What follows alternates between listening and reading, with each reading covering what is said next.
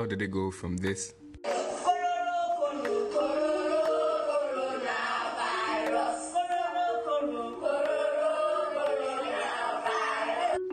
to this?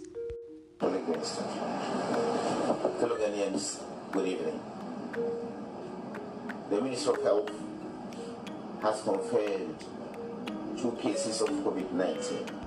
Ghana is now facing the COVID-19 virus. How have we changed since we learned of the first 2 cases? So, an update regarding cases.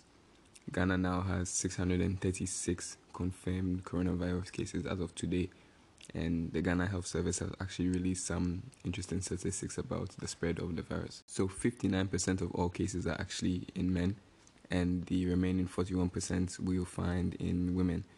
Men actually outnumber the number of confirmed cases in every age category except for the age of under 15, where the boys and girls are equal. Other than that, in all the other age groups, 15 to 24, 25 to 34, 35 to 44, 45 to 59, and above 60, men seem to be more susceptible to the virus. Out of the current number of cases, only 30% have a history of travel, meaning the remaining 70% have all been contracted within the country from person to person. The region with the highest number of cases is Greater Accra with 509, and following that is the Ashanti region with 53, the Eastern region with 41, and then we see a few number of cases in the north and south of the country.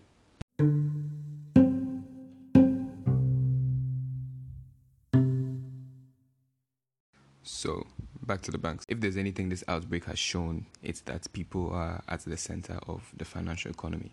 For the world and for every country to run effectively, it needs to put people first. Money is what keeps the economy going, and that's how banks facilitate their position in the market. So quickly, how do banks even make money?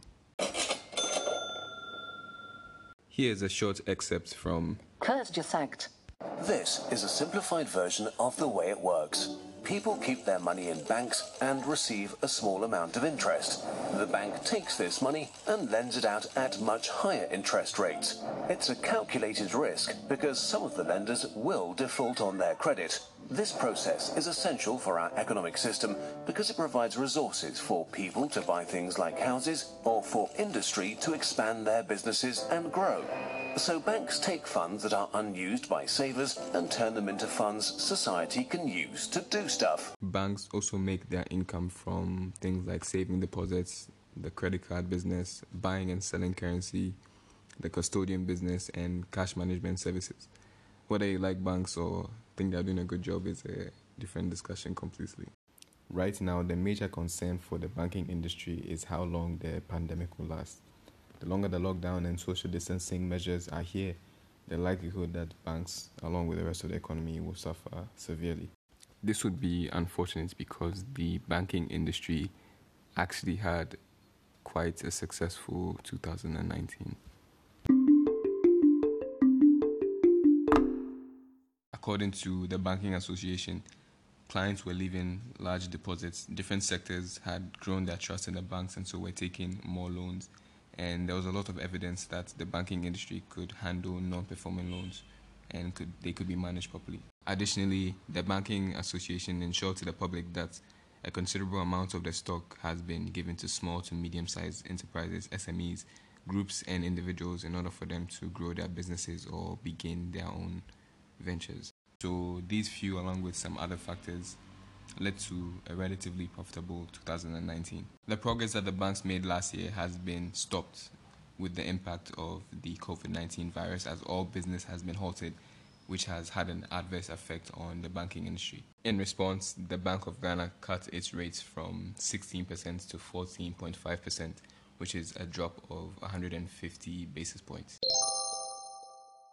A quick explanation on what a basis point is. It's sometimes referred to as BPS, and it's a unit of measure in the financial industry to describe a percentage change.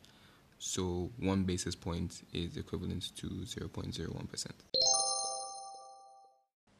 That rate is affected by the Ghana reference rate, the GRR, which is itself influenced by 3 elements. 1, the policy rate. 2, the 91-day treasury rates, treasury bill rates, and 3, the overnight rates. These are all just different rates we have in the country. You can read up on them at your leisure. Those changes were also done in conjunction with the minimum reserve being lowered from 10% to 8%. And all of this is to provide or to allow for more liquidity so that the critical sectors in the economy can be supported during this time. I think it's still too early to judge the impact that COVID-19 has had on the banking industry. Definitely, should the situation worsen, businesses will be hesitant or perhaps even unable to take loans from the banks, which will in turn impact their investment capabilities. Which means banks, just like other companies, will be unable of maintaining their current wage bills if they're not generating any income, and then their staff will also be at risk. What is important for banks now is how soon not only Ghana but the world can recover. This is because Ghana depends on foreign countries regarding both imports and exports.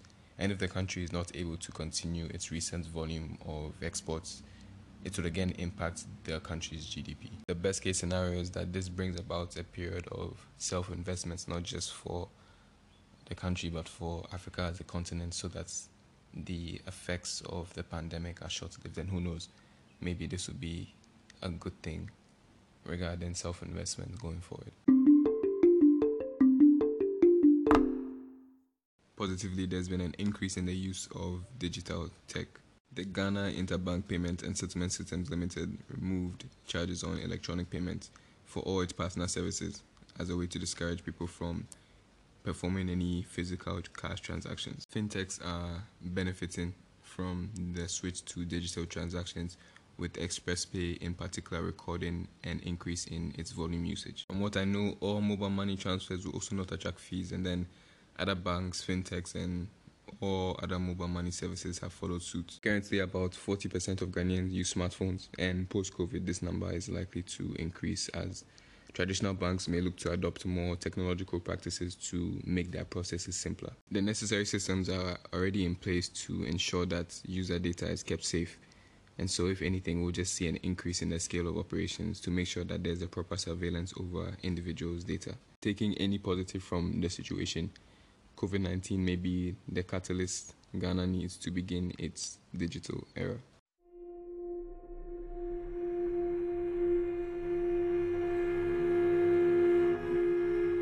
The information you've heard today was taken from Ghana Web, My Joy Online, Pulse Ghana, Business Insider, and In a Nutshell on YouTube.